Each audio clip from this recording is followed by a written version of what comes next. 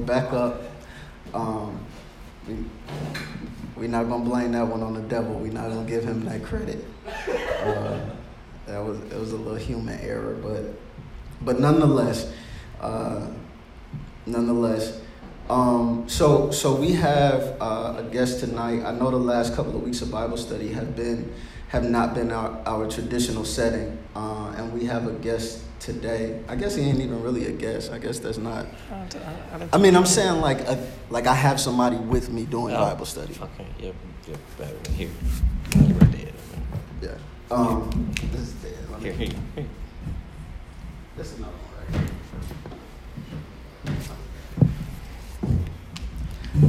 All right, so he's not a guest to Abundant Faith, but he is. I'm a charter member of this church. You are, but you're a guest tonight for Bible study. Okay. Because I'm normally solo at Bible study.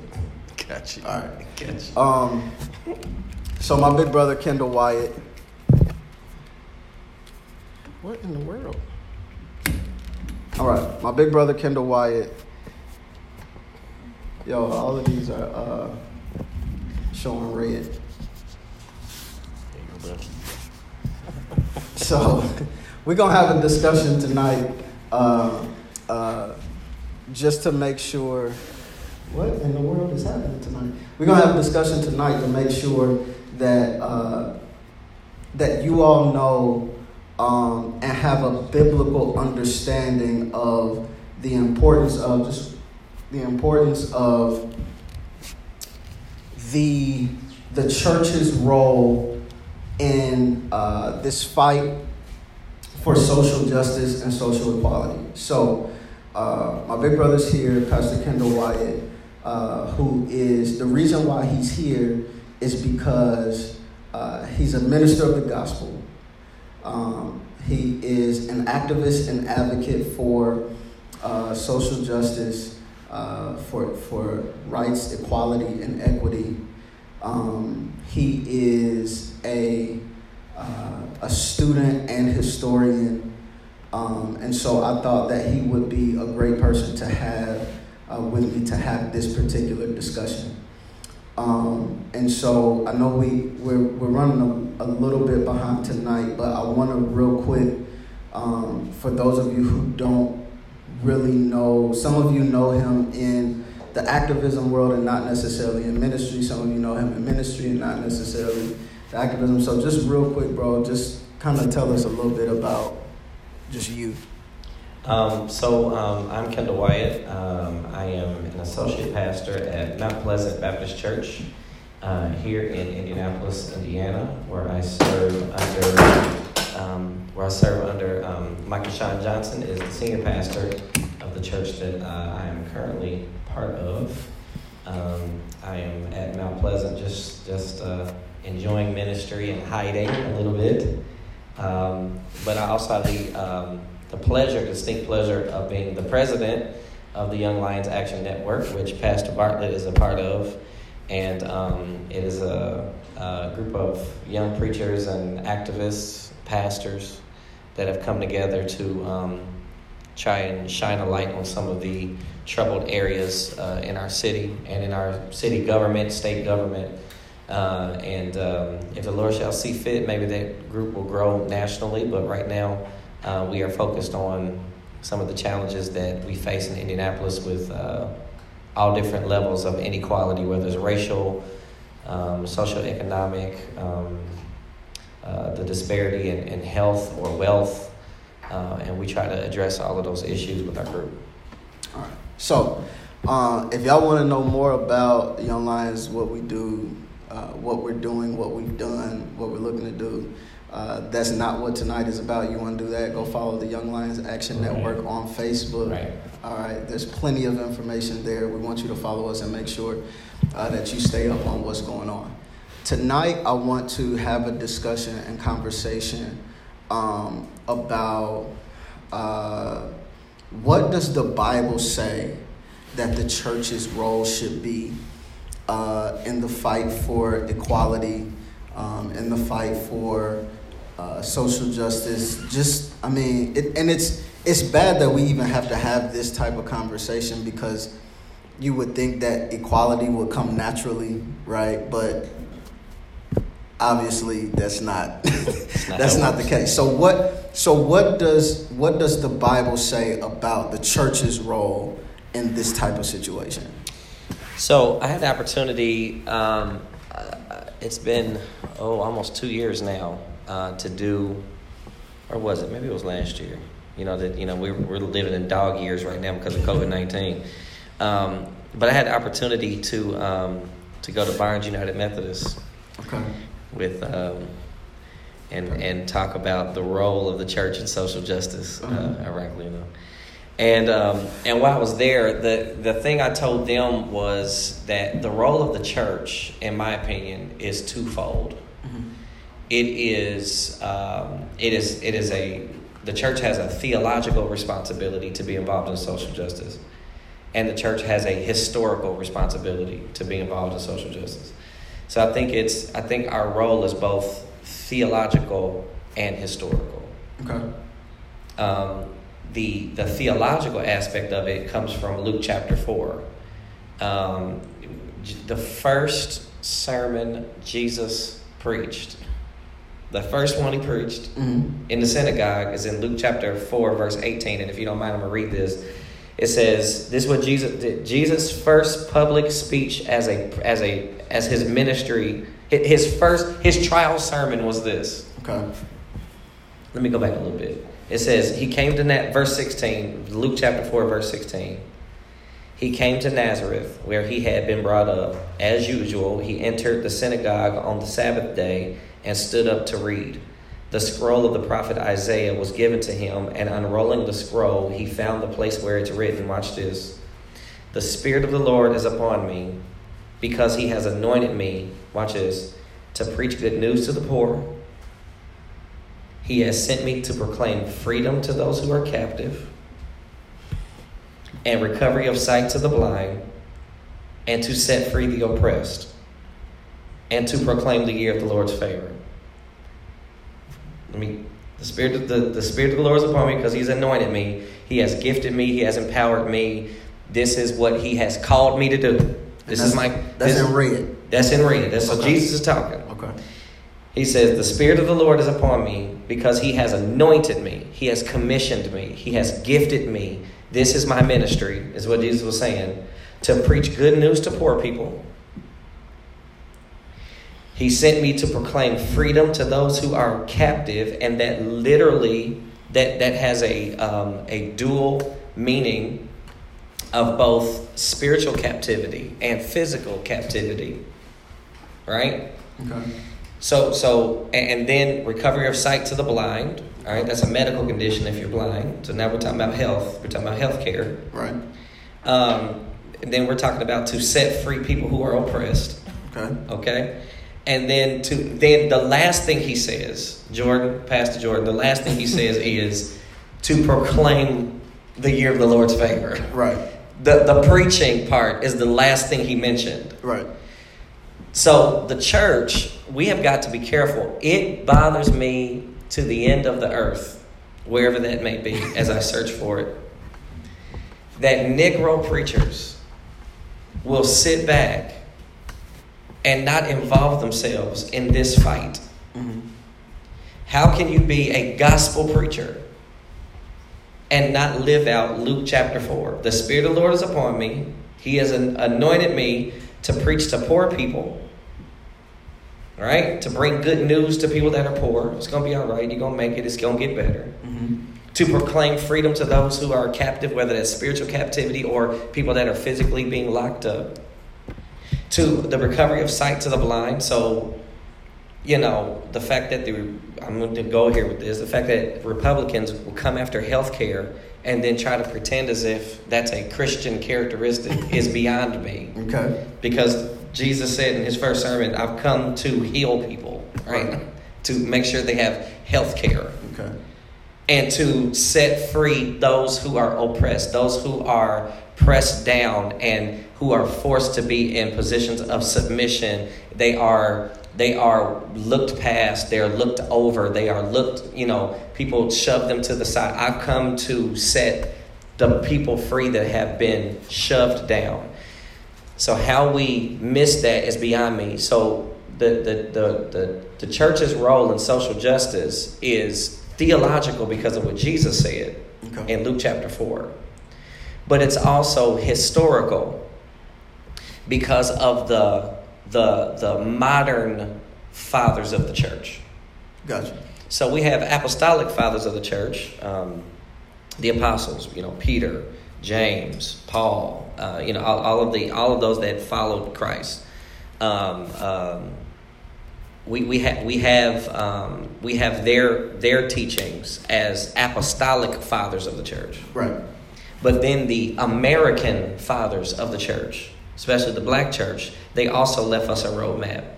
We're talking about the Dr. Kings and those who left us a roadmap. And even if you don't fully agree with the theology of Daddy Grace and Father Divine around the Great Depression, even if you don't agree with their theology, because I don't, what they did try to do was try to connect Christ to crisis.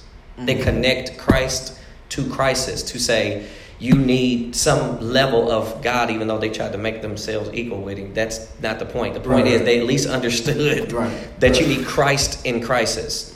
So to me, the role of the church is theological because of Luke chapter 4, and it's also historical because of the roadmap of, like I said, the Dr. Kings and the C.L. Franklins and even the Jesse Jacksons and even Al Sharpton, how they have tried to set a pattern for how we should be operating as it pertains to social justice. And one more thing, that the social issues that we face in this country in general, not necessarily what we're dealing with currently with police brutality, but just in general,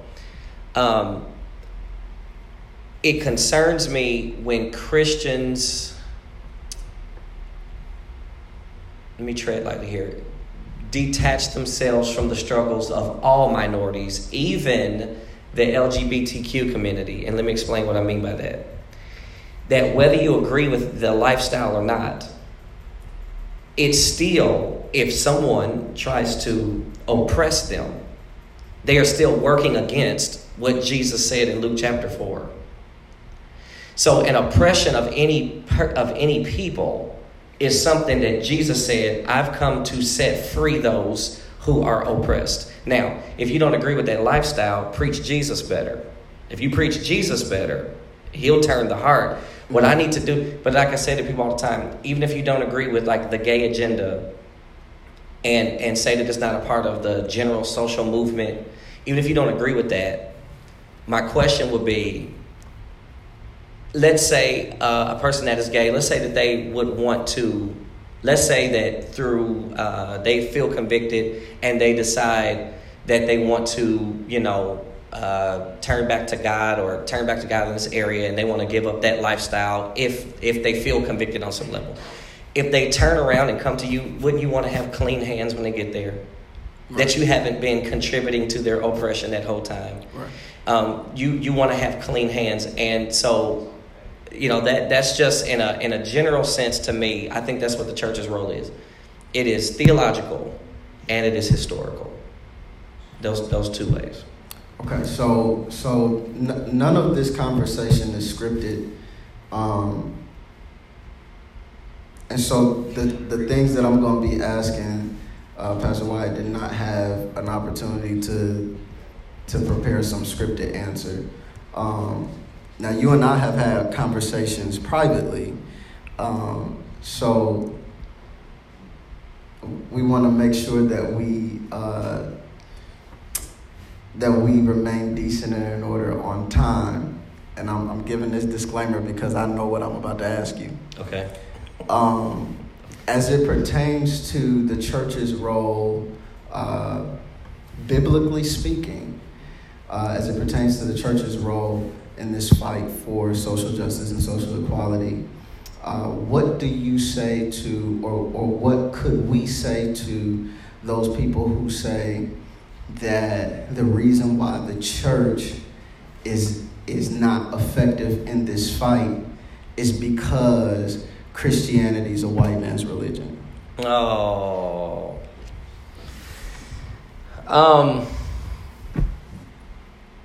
So, I'm so very glad you asked that question. For those of you who might watch this, are we on Abundant Faith? How are we doing this? We're on the page. So here, I got you. Yeah, go ahead and do that while I answer the question. Listen, gather around. Listen, the Christian church started in Ethiopia in the 1st century. Did they hear that? The Christian church started in Ethiopia. Pastor Bartlett, where's Ethiopia? Ethiopia is in Africa. Is it? Yeah, last time I checked, unless it's moved since then.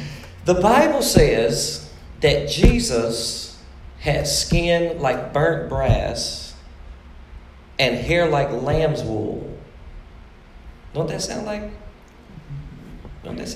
a somewhere between me and you? Yeah, between me and you, somewhere between. He's somewhere on the African diaspora, somewhere on the African rainbow. For sure. This is a trick of the devil to convince black folks to walk away from the true God of our fathers. The true God of our fathers. Now watch this, because I'm glad you teed this up for me. It's like T-ball. Somebody's going to watch this, Pastor Bartlett, and they're going to say, white folks took Jesus from Horus and Kemet. Horus is, Kemet was the, it's Egyptology, and Kemet is the place, and they took it and they stole it and they gave it to, they gave us a white man, white man's religion. They stole the name from it. Do that again. They stole the name. They took the story of Horus and made a white Jesus out of it. That is not true. Those of you that are watching this, I want to take a walk with me, would you? In the book of Genesis, there was a guy named Abram. And I'm going to see if I can do this in 2 minutes. There was a guy named Abram who had an encounter with Jehovah God, the living God. Mm-hmm. And after that encounter with the living God, his name was changed to Abraham. Mm-hmm. Abraham had a son he had 2 sons, Ishmael and Isaac. Now, Ishmael was the first son, but he was not the promised son, which that is a sermon in and of itself, that just because you first don't mean that you're the one that's got the favor on you. Right. Okay, so we'll leave that for another time. We'll discuss that another time. So Ishmael is a byproduct of a extramarital affair by Abraham because he didn't trust God's word. God said, hey man, I'll bless Ishmael. I'll make a great nation out of him, but he's not the promised son. Isaac is the promised son. Right. Isaac then grows up. Isaac has 2 sons, Jacob and Esau. Mm-hmm. Esau was supposed to get the birthright, but he gave up the birthright for a bowl of soup. He let his fleshly desires get in the way of his destiny. That's another sermon. But Jacob, even though he was a trickster, he used that to his benefit. All right. Then Jacob. Now we're on the bloodline of Jacob. So we have Abraham, Isaac, Jacob. Jacob has 12 sons. Mm-hmm. One of those 12 sons, the second to the youngest, is named Joseph. Mm-hmm. Joseph has this dream about his brothers bowing down to him, mm-hmm. and they're jealous of him. And they know that their father loves him more than he loves the rest of them because his father gave him a coat of many colors. It's the same kind of coat that a king would give to a prince. For sure. None of the rest of them had a coat of many colors. They get jealous of their brother. They send their brother. They throw him into a pit. They sell him into slavery. Watch this. Into Egypt. Oh, no. Something's happening here. They sell him into slavery into Egypt. Joseph is bought by a guy named Potiphar, who was a military leader. He was, for all intents and purposes, maybe the Joint Chiefs of Staff for the Egyptian army. And he puts Joseph to work. Joseph does well. He ends up running Potiphar's whole house. Potiphar's wife sees Joseph growing up. He's a young guy. Now he's in his early 20s. He's nice, strong, got a strong back, muscles popping out. You know how it is, ladies. He got his pecs and everything going. And she wants to sleep with him. He says, no, I will never betray my boss, because really I could be like the rest of the slaves, but he has treated me well. I'll never disrespect him. So when he wouldn't, do it, R. Kelly said, she's screaming, rape down low. So then he gets thrown into jail. There's two guys in jail. One dude has a dream that he's going to get killed. The other guy has a dream he's going to get out of jail. Joseph is able to interpret those dreams. The guy out of jail stand in front of the king. The king keeps having these dreams. I'm going somewhere with this. The king keeps having dreams about, the Pharaoh keeps having dreams about a bunch of fat cows, fat calves, and then a bunch of skinny cows and skinny calves. He kept having this like weird dreams of like plenty and none, plenty and none. And the guy said, there's a dude named Joseph that I met in prison, and I think that he can interpret your dream. So the Pharaoh says, go and get him, bring him in here. He comes in there. He interprets the Pharaoh's dream. He said, what the Lord is saying to Egypt is there's going to be a famine in the land. There's going to be 7 years of plenty, and there's going to be 7 years of drought. During the 7 years of plenty, you need to take this amount of all the food you take in, of grain and animals and all that, and set all that to the side so that when the drought comes, you can sustain yourself through the drought. Okay, so Joseph's word comes to pass. They get 7 years of plenty, then they have 7 years of lack. And the king says, now watch this, Joseph, because of the gift that God gave him, Joseph saved the entire economy of Egypt. Mm-hmm. One guy saved the entire economy of Egypt, to the point where people from around the world were coming to Egypt to get food. And guess who shows up? His brothers and them. And he puts Joseph in charge of all this stuff. Joseph then becomes the Secretary of Agriculture in Egypt, and he has a high-ranking position in the government. And the king says, because your God showed us how to make it through this famine, watch this, everyone in Egypt will learn about Jehovah God. Now, wait a minute.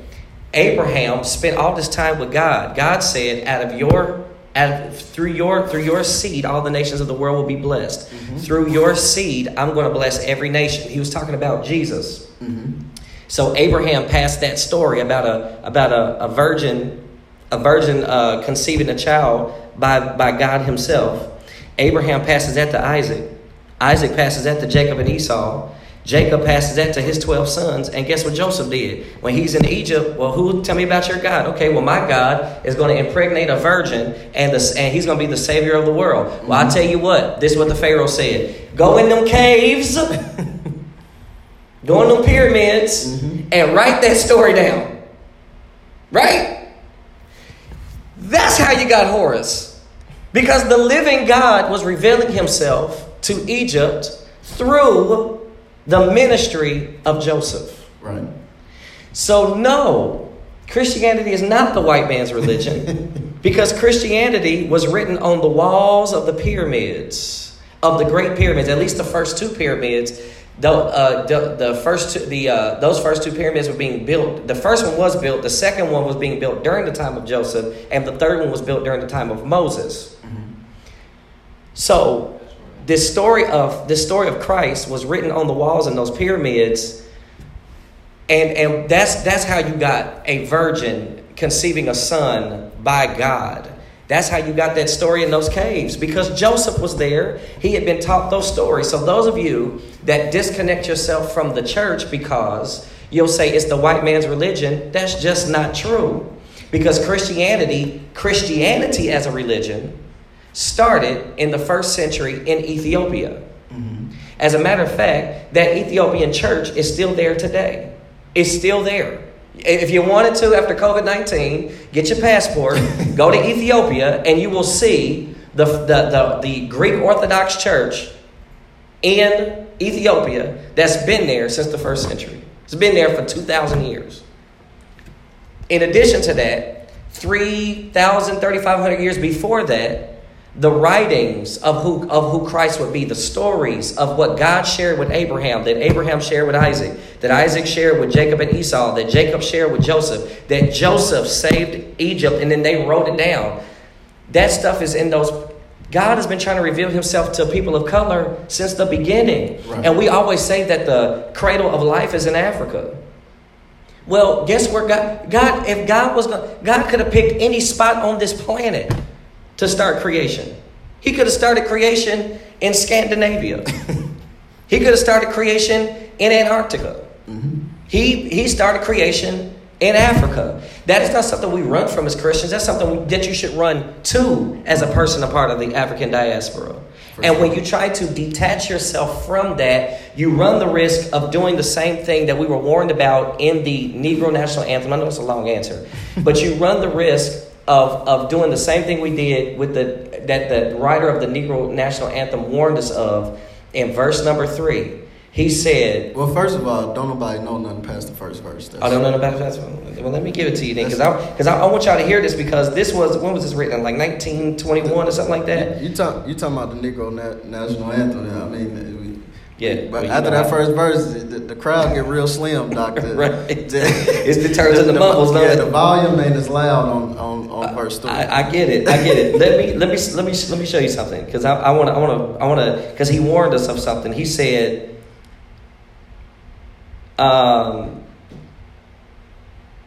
this is what it says, verse number 3.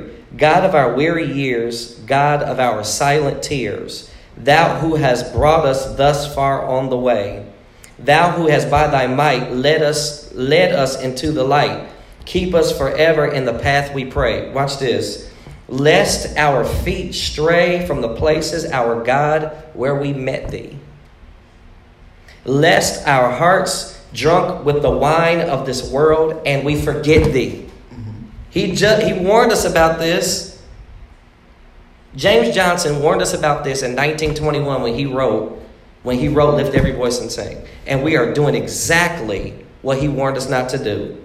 Keep us forever in the path we pray, lest our feet stray from the places, our God, where we met thee, lest our hearts drunk with the wine of the world and we forget thee. That's exactly what we're doing in a time where the only one that can really bring us freedom is Christ. And he said in Luke chapter 4 that the Spirit of the Lord is upon me, for he has anointed me to preach the gospel, to preach good news to poor people, to proclaim freedom to those who are captive, to those who are in prison, and recovery of sight to the blind, and to set free people that are oppressed. You're detaching yourself from Christ, which is a trick of the devil, because this is a satanic attack on black folks, that we should be subservient to some other race of people. That is demonic. Right? And we all know that that's not true. Yeah, how? Let me move on, because I almost went off left here. So here's what it is. This is why I think this conversation is so important. Obviously, in a time like this, probably the scripture that's being quoted most is, if my people who are called by my name would humble themselves and pray, then I would hear their cry and I would come and heal the land. I love it. I believe it. I think it's true. But what I think is probably at this time even more important to recite is, there's two scriptures. One says, "And all thy getting, get an understanding." And the other that says, "It's because of a lack of knowledge that people perish. That my people perish."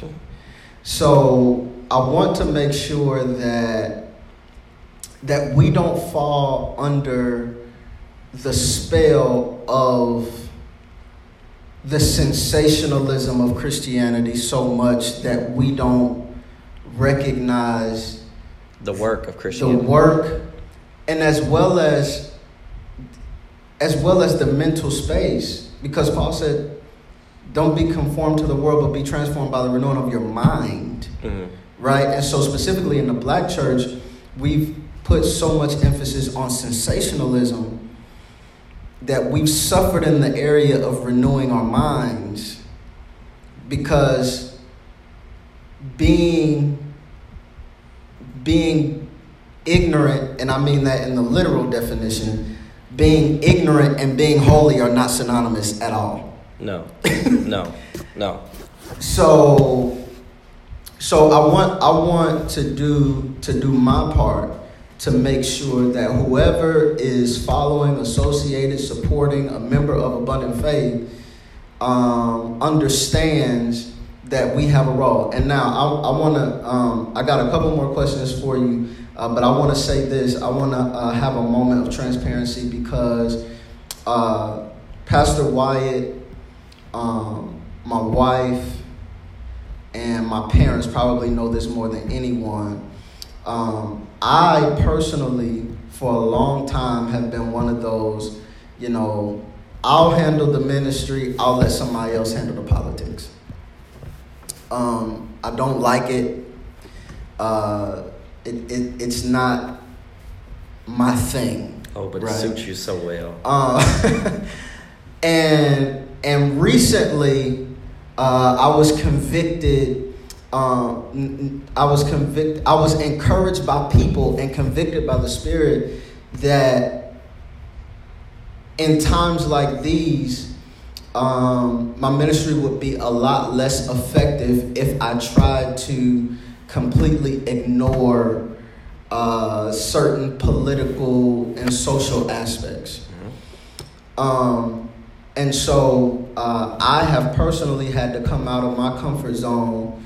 And still, you won't see me on, TV cameras and stuff like that. But as far as getting down and doing the work, I was convicted to sort of step my game up on that level. So I want to stay on the same track, but I want to kind of switch gears just a little.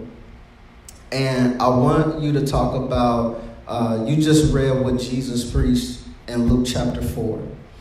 I want you to talk a little bit about how the average church member, what role do they play? I'm not a preacher. I'm not a pastor. And ultimately, I don't even know, where I fit in this thing. How does someone kind of figure out how they fit in wanting to both support the church ministry as well as what's happening in society? Okay, I would say Luke 4 is not a clarion call to preachers, although Jesus chose that as his first sermon. Luke chapter 4 is a clarion call to Christians. Right. So even if you are sitting in a pew, the expectation of you is to preach the good news to the poor, proclaim freedom to captives, recovery of sight to the blind, set free the oppressed, because these are all the things that Christ came to do. And if you are a Christian, Christ-like, you ought to be echoing these things. The other thing I would just say is one of the main things you could do, because you said that my people perish for lack of knowledge, which is so true. One of the main things you could do in this moment is educate yourself on your surroundings. I'm talking about educate yourself on these political candidates. Educate yourself on how the politics work. Educate yourself on what the social issues are. Just this week, I was made alert, as dialed in as I am, Pastor Bartlett. I was put on alert that in Indianapolis in 2020, this year, that of all the murders that have happened in this city, only 20% of those have a person arrested for it. 20% of the murders in this city have a person that has been arrested for those murders in 2020. 20%. Now, and out of that 20%, we wouldn't even know where to start to find out out of that 20% what the percentage is of those people who actually did it. Yeah. So, and because the chances are that there's a good chance that of the 20% that have, as you said, that have been arrested, that some of them are innocent. Right. So the alarming thing being that there's at least 80% murderers. 80% of the people that have been killed in Indianapolis, 80% of those people, they're murderers still walking around. Yeah. And these are areas where I I feel as a Christian, you can involve yourself on the level that you can. For example, and I'll just briefly mention this, that Young Lions, we had made in our statement when we had our rally downtown in front of the City County building, one thing I said was, yeah, we're going to have rallies and all that, but the next rally that needs to happen needs to be at your family barbecue. Mm-hmm. Because all of us, no matter how bougie you think you are, how bourgeoisie you are, there is somebody in your family that's gun-toting, walking around, tatted up, weed smoking, rolling up a blunt in the car as he's pulling off, and you should pull him. You should care enough about him to be like, bruh, yo, what you doing with your life, man? You know what I mean? And this is because, watch this, just because people are walking around doesn't mean that they aren't captives. Right. Like Luke chapter 4 says, captives, or that they aren't spiritually blind. Right? So there are ways that you can get involved. And I think one of the ways you get involved is to understand that Luke chapter 4 is not just a pastoral clarion call. It is a Christian clarion call. Sure. And then in addition to that, I think the other thing to keep in mind is that your ministry as an individual is important. And the only way you can minister as an individual is to educate yourself about your surroundings. Educate yourself on, like I said, the politics and the political issues. Because like we have an issue, like I said, underneath the surface of only 20% of the murders have somebody arrested. That is a major problem, right? That is a problem of injustice and inequality. Because there's somebody, it's inequality because you're walking around alive after you kill me and I'm in the ground, right? And so... and then a lot of times, you know, with COVID-19, up until recently, when people were burying loved ones due to gun violence, there could only be 5 or 6, 7, 8, 10 people at the funeral. So this family is grieving alone. Right. And so there are ways for you to get involved, but you have to care enough to dial in. You have to care enough. You have to care enough to plug yourself in to what's going on around you. Because again, I like I said, it bothers me when Negro preachers try to disconnect themselves as if you growing your church to 2,000 members. Lord, thank you, Jesus.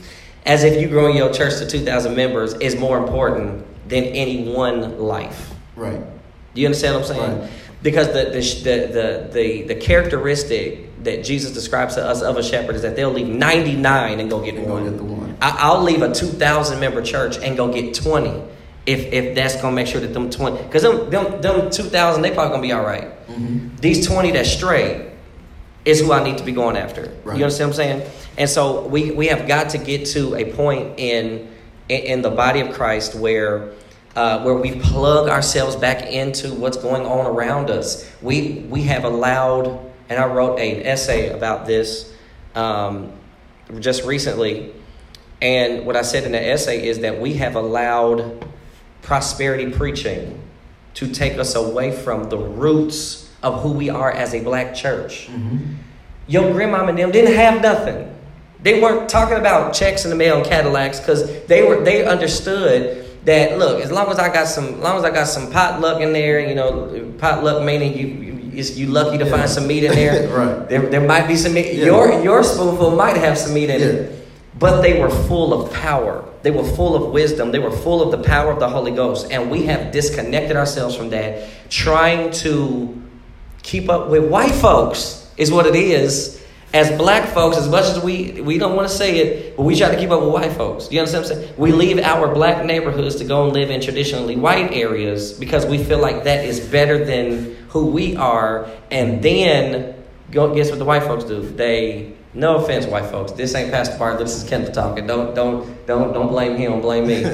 But then they come back to our areas that we have vacated because we have convinced ourselves on some level that what they have is better. No, you are a child of God, and everything they have access to, you have access to. You are also a child of the King. You understand what I'm saying? Right. And I just think that what you can do from the pew is understand Luke chapter 4 applies to you, and to dial yourself into your surroundings, whether it's that young man in your family that needs somebody to grab him and pull him in, or whether it is understanding that there is no moral equivalence between Joe Biden and Donald Trump. There isn't a moral equivalence between Donald Trump and Joe Biden, and everything in between. Get dialed in. So let me say this, because this is still Bible study. It's still Bible study. So I want to say this. When Pastor Wyatt is talking about being dialed in, I think that, and I don't want to get too far off subject on this because this could be a whole other rabbit hole. But the issue, one of the greatest advantages of today is also one of the biggest issues of today, and that is social media. And where I'm going with that is many of us, even in some of our lack of belief in Christianity, is because somebody on social media told you something and you went and watched the first YouTube video you saw, and now you watched the first 2 minutes of that video. Right. You didn't watch the whole thing either. Right. So social media can be our greatest advantage, but it can also be our greatest barrier. And so when Pastor White is talking about getting plugged in, you cannot depend on the opinions of people to make decisions for you. The Bible says it's from a lack of knowledge that my people perish. You have to gain understanding for yourself. Here it is, watch this. If you depend on the opinions of people to make decisions for you, here's how politics work. The politicians will wash their hands and let you crucify the one who's here for you. Right. If you allow for people's opinions to make your decision. That went over some of y'all's heads, and if it did, you really need to read your Bible. The crowd will make enough noise that the politicians will give the crowd what they want. Talk, son. But what the crowd wants is to crucify the one who came to save you. So it is it's very important for you to educate yourself. And if you don't know, ask. Here's what I would tell you about social media. This is what happens, and I'm gonna even throw Google into this mix. Specifically as it pertains to religion, and even more specifically as it pertains to Christianity, what you see first is probably not accurate. When Peter writes, "You're a peculiar people, a chosen generation, a royal priesthood," all of that, that means that you're different from the majority. Mm-hmm. And so what you Google is oftentimes the thought of the majority, which means as a Christian, it's likely it doesn't apply to you. So Google can be good, social media can be good, but if that's your only teacher, you might have a problem. And so we want to make sure that we are educating ourselves, because the church has a job to do. Sister Dwindlin is on the main feed. She said they not only did they want to crucify the Savior, but they were willing to set a murderer free in order to make it happen. Wow. And so well, y'all better pay attention. Y'all better pay attention to Donald Trump. Right. And so I'm glad you said that. This will kind of be the last question. We're a little bit all over the place, but we'll do this again soon, because I want to make sure that we're equipped to handle. Because some of this, I believe that some people, this is good for some people because they know what they believe, but they may not necessarily know how to deal with the opposition. Mm-hmm. Of what they believe, you know what I mean? The apologetics. So this is going to be good for some of us, because now we know how to approach certain people when they oppose our belief systems, right? But I want to ask this one question before we go. educate us on. Now I know a lot of us are sick, disgusted, completely just over Donald Trump. But explain to us why, as he might be, why he's not the Antichrist. Oh, God. Listen. Let's try to do it in 5. We'll do it. I can do it. I can do it with one statement. Okay. Honestly, would you agree, Pastor Bartlett, that if any one piece of scripture, if any one piece of what someone is presenting as scripture, if that's false, then probably everything else is false. Correct. Because the Bible doesn't contradict itself. It's very specific. Correct. The Bible, first of all, here's the main reason why I know that Donald Trump is not the Antichrist. The Bible says that the Antichrist will be without natural affection, meaning that the Antichrist will have no desire for women. Mm-hmm. And Donald Trump is an adulterer at the highest level. So I know he's not the Antichrist. There it is. I mean, and then I can go deeper than that, but he is not the Antichrist. Now, I will say this. That the things that Donald Trump is doing, I think, those of you, let me say this, because maybe I can spend my 3 minutes on this. Okay. Those of you that are, as pertains to the church and how we view society and our role in society, those of you that think that the impending or the imminent vaccine for COVID-19 is the mark of the beast, that bothers me more than anything else. Revelation chapter 13 clearly says that the mark of the beast will be in their right hand and in their forehead. And it says it will be a number. It's the number of man, 666. The Bible literally says that. Mm-hmm. If they're going to give you a vaccine in your hand, and after the vaccine is in your hand, then it puts a rash on your hand that says 666, or if they're going to if they tell you can't have this vaccine unless you let us put a microchip in the middle of your forehead. Unless they do that, take the vaccine. Unless you just don't want the vaccine. Unless you say, look, man, I want them to figure out all the little issues with the vaccine, then I'll take it. But stop attaching this stuff to the eschaton. And if you just want the eschaton, meaning, because see, watch this, people talk about the Antichrist and they talk about all that stuff, but they didn't know what the word eschaton. They know the word eschaton is, right? See, that's how you know. Yeah. Okay. That's how you know. See what I'm saying? Uh-huh. If someone says a word that you've never heard before, you probably don't know that subject matter. That's just in general. But on my Facebook page, Kendall Wyatt on Facebook, it's a public post. I put 13 charts with corresponding scriptures on there from the preeminent authority, or I should say the authority, the preeminent mind, the preeminent scholar on end-time prophecy in this country and probably on this planet, Arnold Fruchtenbaum, who is who's a Jew that converted to Christianity. So, he understands Hebrew and Greek very fluently, right? Mm-hmm. And I shared those because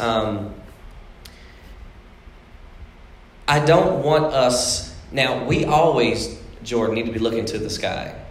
Because we need to, because Jesus, the angel said, when Jesus was sitting in heaven, the angel said, why are you gazing into heaven? Why are you looking at him like this as he's ascending into heaven? The same way he ascended, he will descend. Right. So we know he's coming back again. And I don't want to take that away. But while we are locking in on... We chase, and I fear black folks specifically, that we are so punch drunk that we just reach for everything. Mm-hmm. Everything is conspiracy. Everybody is the devil or a conspiracy. And then people that don't even believe in Christianity, the Antichrist, I thought you was right. I thought you was Egyptology. Right. What are you talking about? I thought you was Pan-Africans. For sure. But so no, Donald Trump is not the Antichrist. And honestly, if you want to study this subject matter, inbox me. I will walk you through it. I keep threatening to do a series of videos on it. You know what I mean? But I kind of get it out of my system and then I leave it alone. Yeah. But no, he is not the Antichrist. And here's the other thing. That if you are a Christian, you don't have to worry about the mark of the beast or the Antichrist, because if the word of God is true, you won't be here to see it no way.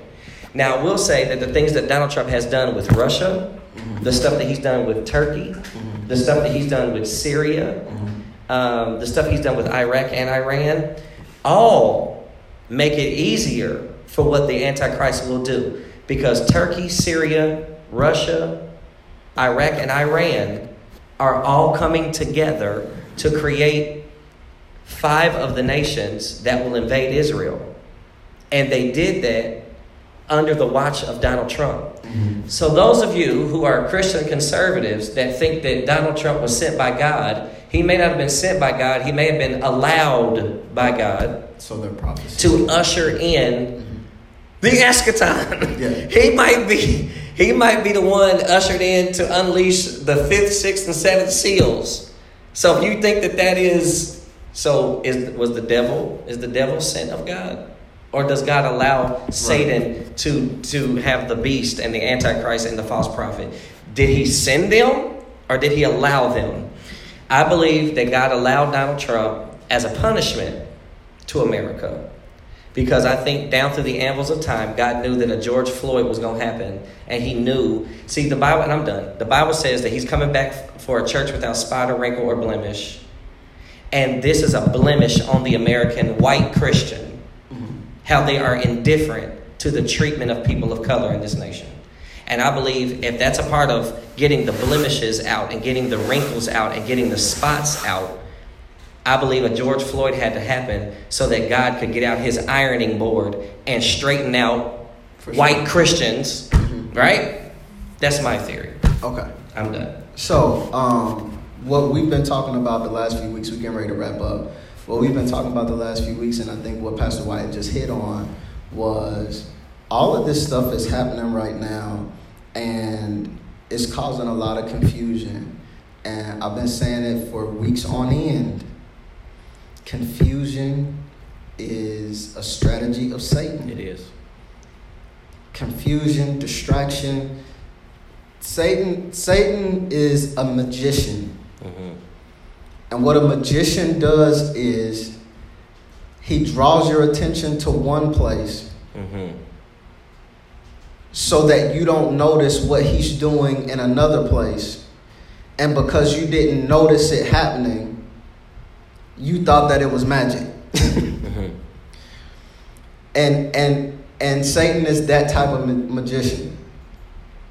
So we have to make sure that we're not allowing for confusion to make it easy for him to accomplish what he's trying to accomplish. Okay? I agree. Can I just one other thing? Those that might be watching, if you are truly interested in eschatology, I would encourage you to look at Ezekiel chapters 38 and 39 and Daniel chapter 9. And look at Revelation chapter 13. So Ezekiel 38, 39, Daniel 9, and Revelation chapter 13. I believe if you look at those with a translation of the Bible that you understand, maybe the Message Bible or the American Revised Version, one of those newer versions, or the New King James, something like that. If you really are interested in studying it and comparing it to what we see in our current political state, I think you'd be surprised about how accurate God's word is on this subject matter. For sure. So, now, as I stated before, I was encouraged by some and convicted by the Spirit to not only do my part, but, as God has granted me the grace to lead this congregation, that we will do our part to join in the fight. And here's the thing. I asked the question about what do people do when they don't know what to do, right? And you talk about informing yourself. One of the things you'll want to inform yourself on are the groups that are doing the work, right? Because maybe you don't have the time or the grace to do certain things, but maybe you have the resources, right? Maybe you have the resources to be able to support the people who do have the time and the energy. Absolutely. So as a part of educating yourself, educate yourself on the groups that are out in the communities doing the work. Find one that aligns with, your belief system. Now, I am unapologetically biased to the Young Lions Action Network. Obviously, I'm a member of the Young Lions Action Network. The members of the network are preachers, pastors, activists, in any combination. And so